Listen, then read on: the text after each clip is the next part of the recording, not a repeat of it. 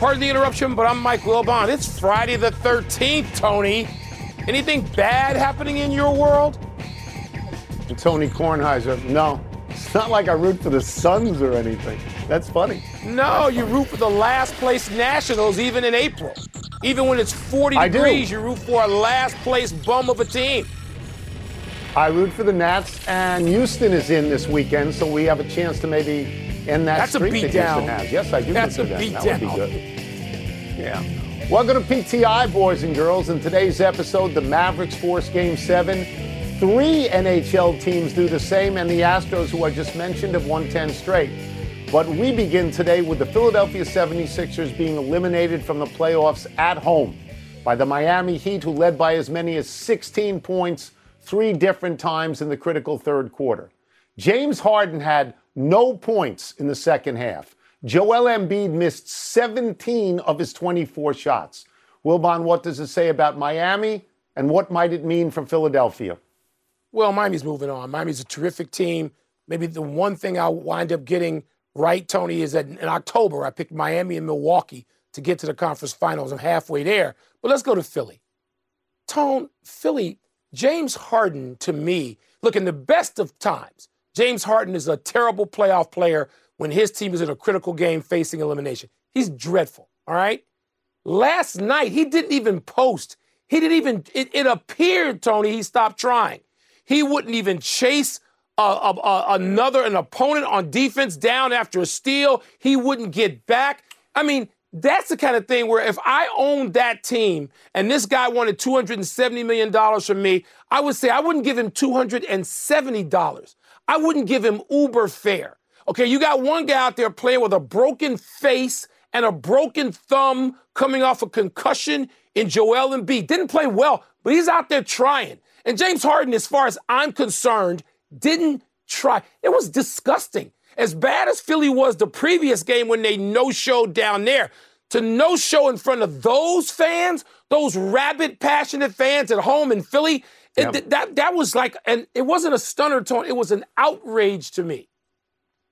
So I got this series way wrong. As you know, when that trade was made, I said James Harden would lead the 76ers into the NBA Finals.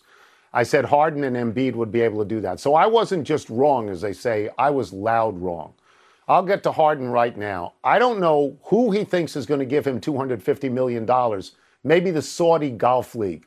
Because nobody in the NBA is going to give him that. They're going to give him 1 year or 2 years, and that's really all he's going to get. He is now, let me get the number correct, he's 1-8 in his last 9 elimination games. He fell off the bus. This was a terrible result last night for Doc Rivers, though he apparently will have his job back. It was a terrible result last night for Daryl Morey, though he apparently will have his job back. You and I differ on Joel Embiid. I will just say this. I know he was out there trying, but he had a really bad. I don't think he's the MVP, Mike, because I think the MVP at home leads his team to this win. I think the MVP at home does not shoot 7 for 24. At the moment, he's just a guy who yaps, who doesn't have any rings. And another statistic that I think is telling, Mike, this is the 4th time in the last 5 years that the Sixers have not gone past the second round. The other year, they didn't get past the first round, and Embiid was on all those teams. I think we look at this team now, and we see flaws. We see flaws on this team. Congratulations to Miami, but this team's flawed. Yeah. Tony, the team is terribly flawed, fatally flawed.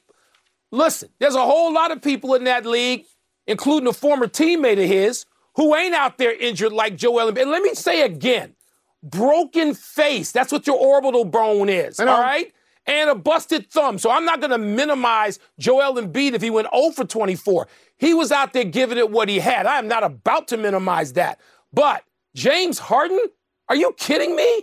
With that non-effort, why would anybody sign him, you're right, a year? And that's if he comes back in shape and looks interested in playing and not forcing his way off a third team, and who knows what the hell that's going to look like in November. But for now, wow, the Sixers, man. They couldn't force a Game 7, but the Mavericks could. Dallas beat Phoenix by 27 last night, with Luka Doncic putting up 33 points, 11 rebounds, 8 assists, 4 steals. Tone, the Suns have won their 3 home games in this series by an average of 19 points per game. So do you have any doubt the Suns back here in the desert will win Game 7. I have no doubt. They've won all the home games so far, and as you point out, by wide margins. I have no doubt. But I will say this, and there's always a but. If they lose this game, it's one of the great choke jobs of all time because they finished 12 games ahead. They had 12 more wins during the regular season than Dallas. They were the best team in the NBA.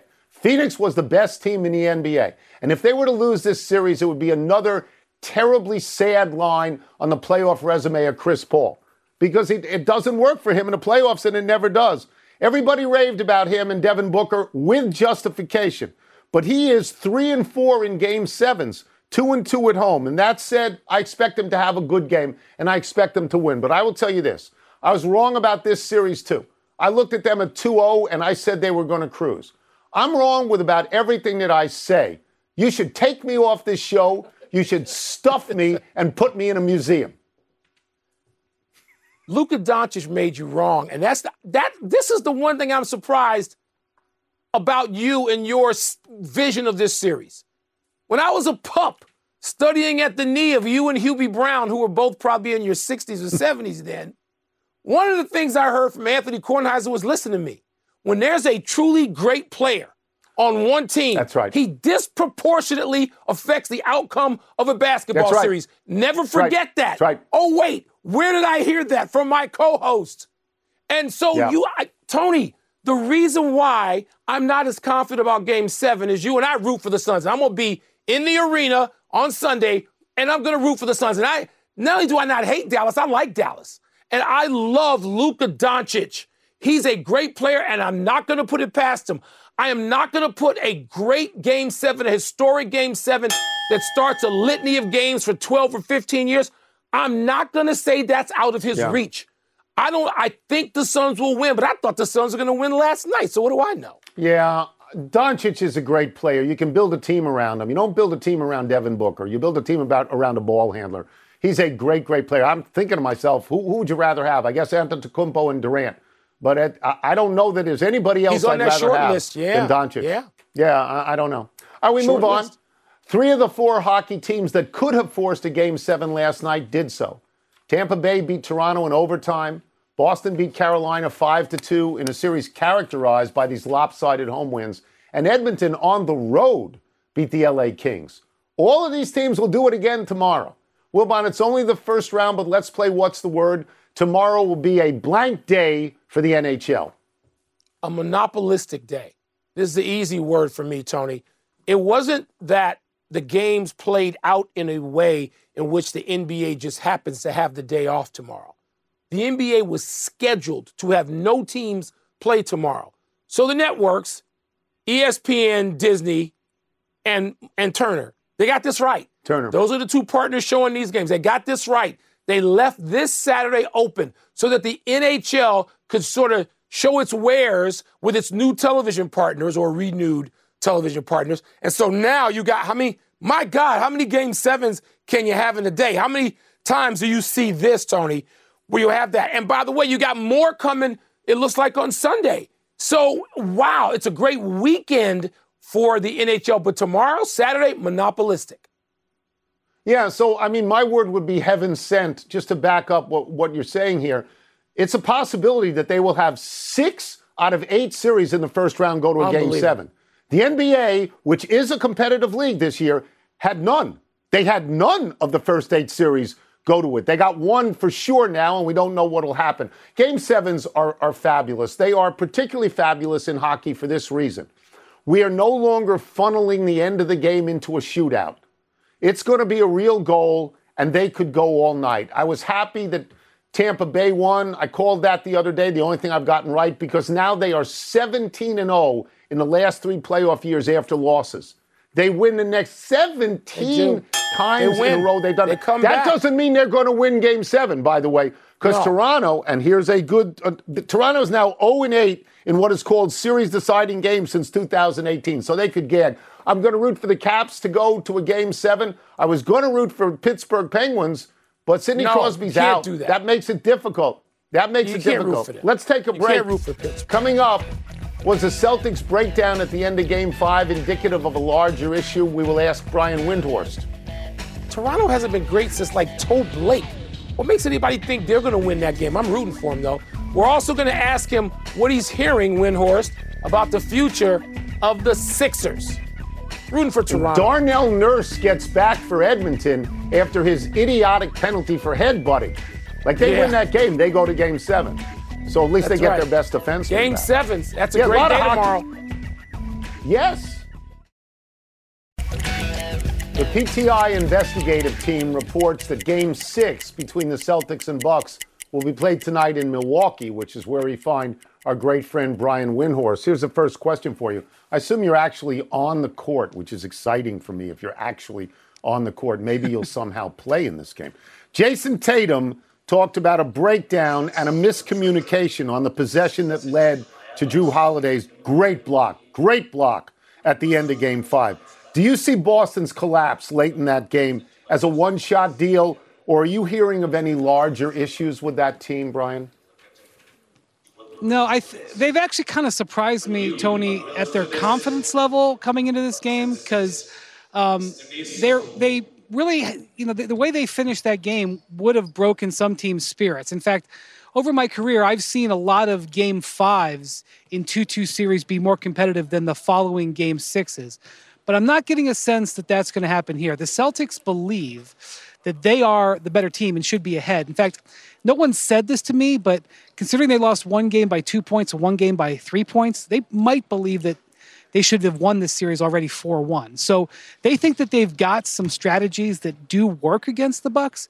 They just didn't move the ball. They didn't share the ball down the stretch of that game, and it came back to bite them. But still, any of one or two little bounces, it's 3-2 Celtics. So I think you'll see a confident team come out here tonight. And one thing I will point out, the road team in this series is 3-2. So home court advantage has not held that much value. So keep that in mind as we watch Game 6 tonight. All right, Brian, as forward-looking as I am to the game tonight, I am endlessly fascinated, like a lot of us are, with the Sixers and just the notion of what the hell is going to happen with them. We've got Doc Rivers at play. We got, of course, James Harden at play. What are your thoughts in the sort of immediate aftermath on the future of the Sixers? Well, I thought it was interesting that Daryl Morey came out today and said that Doc Rivers will be back as the coach for next year. Now, he was answering a question that was asked to him, but that was mildly surprising to me that it was already settled. And maybe Daryl and Doc are on the same page and everything's A-okay. Maybe Daryl is establishing a negotiating position just in case the LA Lakers had some interest in trying to hire him as head coach. And they're saying, hey, we're not going to fire the guy. If you want him, you're going to have to trade for him. But let's just take that at face value for the time being. Michael, they've got three choices with James Harden, and Harden, has his hand on the steering wheel here. One, he could pick up the option in his contract for $47 million for next season and play it out and say, I'll be a free agent in a year. That, I think, is not very likely to happen. But if it did happen, it would open up the possibility that he could be traded. And I know that that's not what anybody says is going to happen, but the man's asked for 2 trades in the last 2 years, so I think I should just point that out. The second thing is he could opt out of his contract, become a total free agent, and negotiate a new contract with the Sixers, which is what I think the Sixers want to happen so that they can maybe talk him into taking a pay cut from that $47 million, like Chris Paul did in a similar situation last year when he opted out and took a pay cut to help out the Suns. And the third option, the option I'm sure James would prefer, and what I thought and a lot of people thought was going to happen after the trade, was he would opt into his contract and then build a 4-year extension off of that, and that's how he would get to that $250, $260 million number. I got to be honest with you. I don't see many scenarios in which the Sixers give him that contract at this point, but I guess we'll see how and watch how it plays out. All right, we'll get you out of here on this. One of my favorite topics. Talked about it all week. Nets GM Sean Marks talked earlier this week. He said he wants players who want to be, and I'm quoting now, part of something bigger than themselves. Play selfless, play team basketball, and be available, unquote. I have my interpretation of that. It's one sentence. How do you interpret that remark? Well, Sean Marks, while I respect him for his accomplishments and his team building, his credibility in speaking publicly about Kyrie Irving is kind of non-existent because he came out with real tough talk about setting a standard for their organization last fall and then completely folded at the middle of the season when he allowed Kyrie back and to do whatever he wanted. So it definitely sounded like a tone change from the organization, and I know that he is, reflecting the way ownership feels. But how can I believe that it is going to be something that they stick to when push comes to shove, if/when Kyrie Irving pushes back?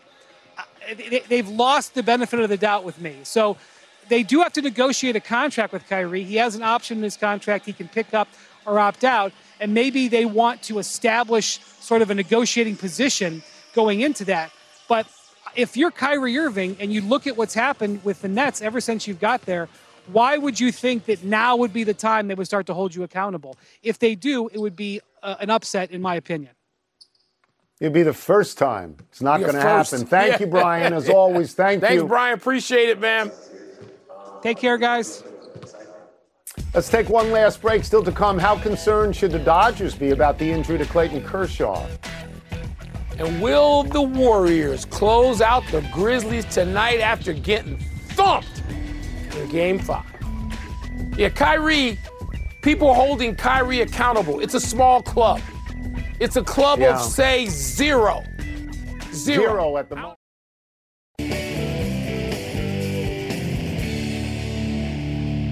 Happy time, people. Happy 30th birthday, Tyrann Mathieu. One of the great nicknames ever, the Honey Badger. Despite standing only 5'9", Mathieu has been a great defensive back in college and the NFL.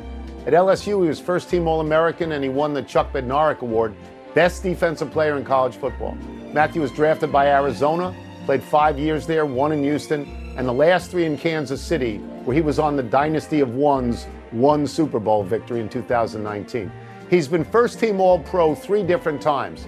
This year, he will take his talents to Bourbon Street and play once again in his home state of Louisiana, this time for his hometown, New Orleans Saints. If there's such a shortage of people at his position, and there's a shortage, why do teams keep moving him if he's that great? I don't understand this. Is he really that great? Are GMs that stupid? What's behind moving a guy who's supposed to be that terrific at that position? Doesn't make any sense to me. Not so happy anniversary, Robert Horry. Around this day 15 years ago, while with the Spurs, Horry deliberately hip-checked Phoenix's Steve Nash into the scorer's table while Nash was dribbling up court late in Game 4 of the Western Conference semifinals. This led to Amari Stoudemire and Boris Diaw of Phoenix being suspended for leaving the bench. Many people believe that Horry's act derailed the Suns from winning the NBA championship.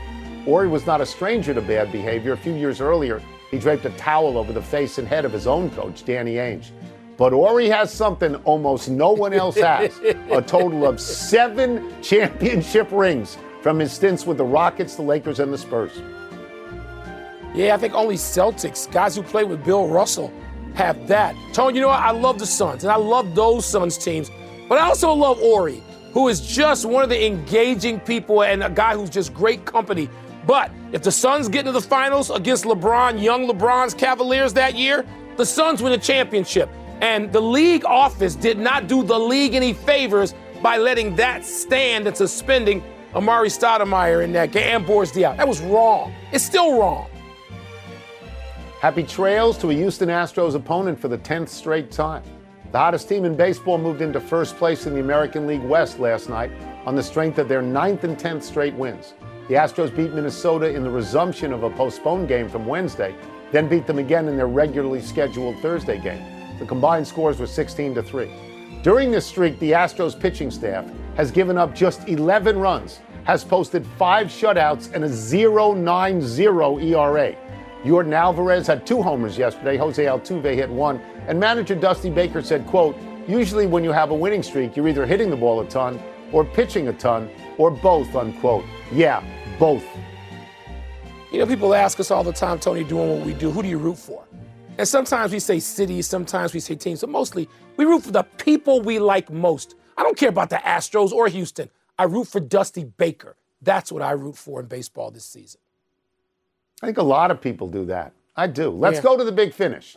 Let's do it. Carlos Stanton had 2 homers as the Yankees beat your White Sox. How did that feel? Yeah, I don't care about the Yankees. The White Sox aren't what they're supposed to be. I know they're 500. They should be better. They're loaded with talent. What's up with them? The Dodgers put Clayton Kershaw on the injured list with inflammation of the joint where the spine connects to the hips. Wow. You concerned? Yes, you have to be concerned. Last year, I think it was the elbow. He's 34 years old. He's pitched a lot of innings. You wonder if physically he's breaking down. The Tigers are 3-16 over the last 19. Okay, Mr. Midwest, defend the Midwest. I can't. Next door in Ohio, there's a team that's just as bad, the Reds. We chronicled that. The Bills and Rams open the NFL season. You care about that, don't you? Well, it's probably in their minds, the preview of the Super Bowl. I like the fact they're going to televise Russell Wilson in Seattle. Last one, Grizzlies and Warriors tonight. Who you got? Tone, I got the Warriors, but I am not feeling real confident about that pick. Who you got? I got the Warriors. Oh, I got the Warriors. Big, I think. We're out of time. Try and do better the next time. I'm Tony Kornheiser. I'm Mike Wilbon. Have a great weekend, knuckleheads. Check out the NBA Countdown show at 7 Eastern, ahead of Celtics Bucks. That's going to be a great Game 6. And now, here's SportsCenter. Again, I'm wrong all the time. Stuff me and put me in a museum.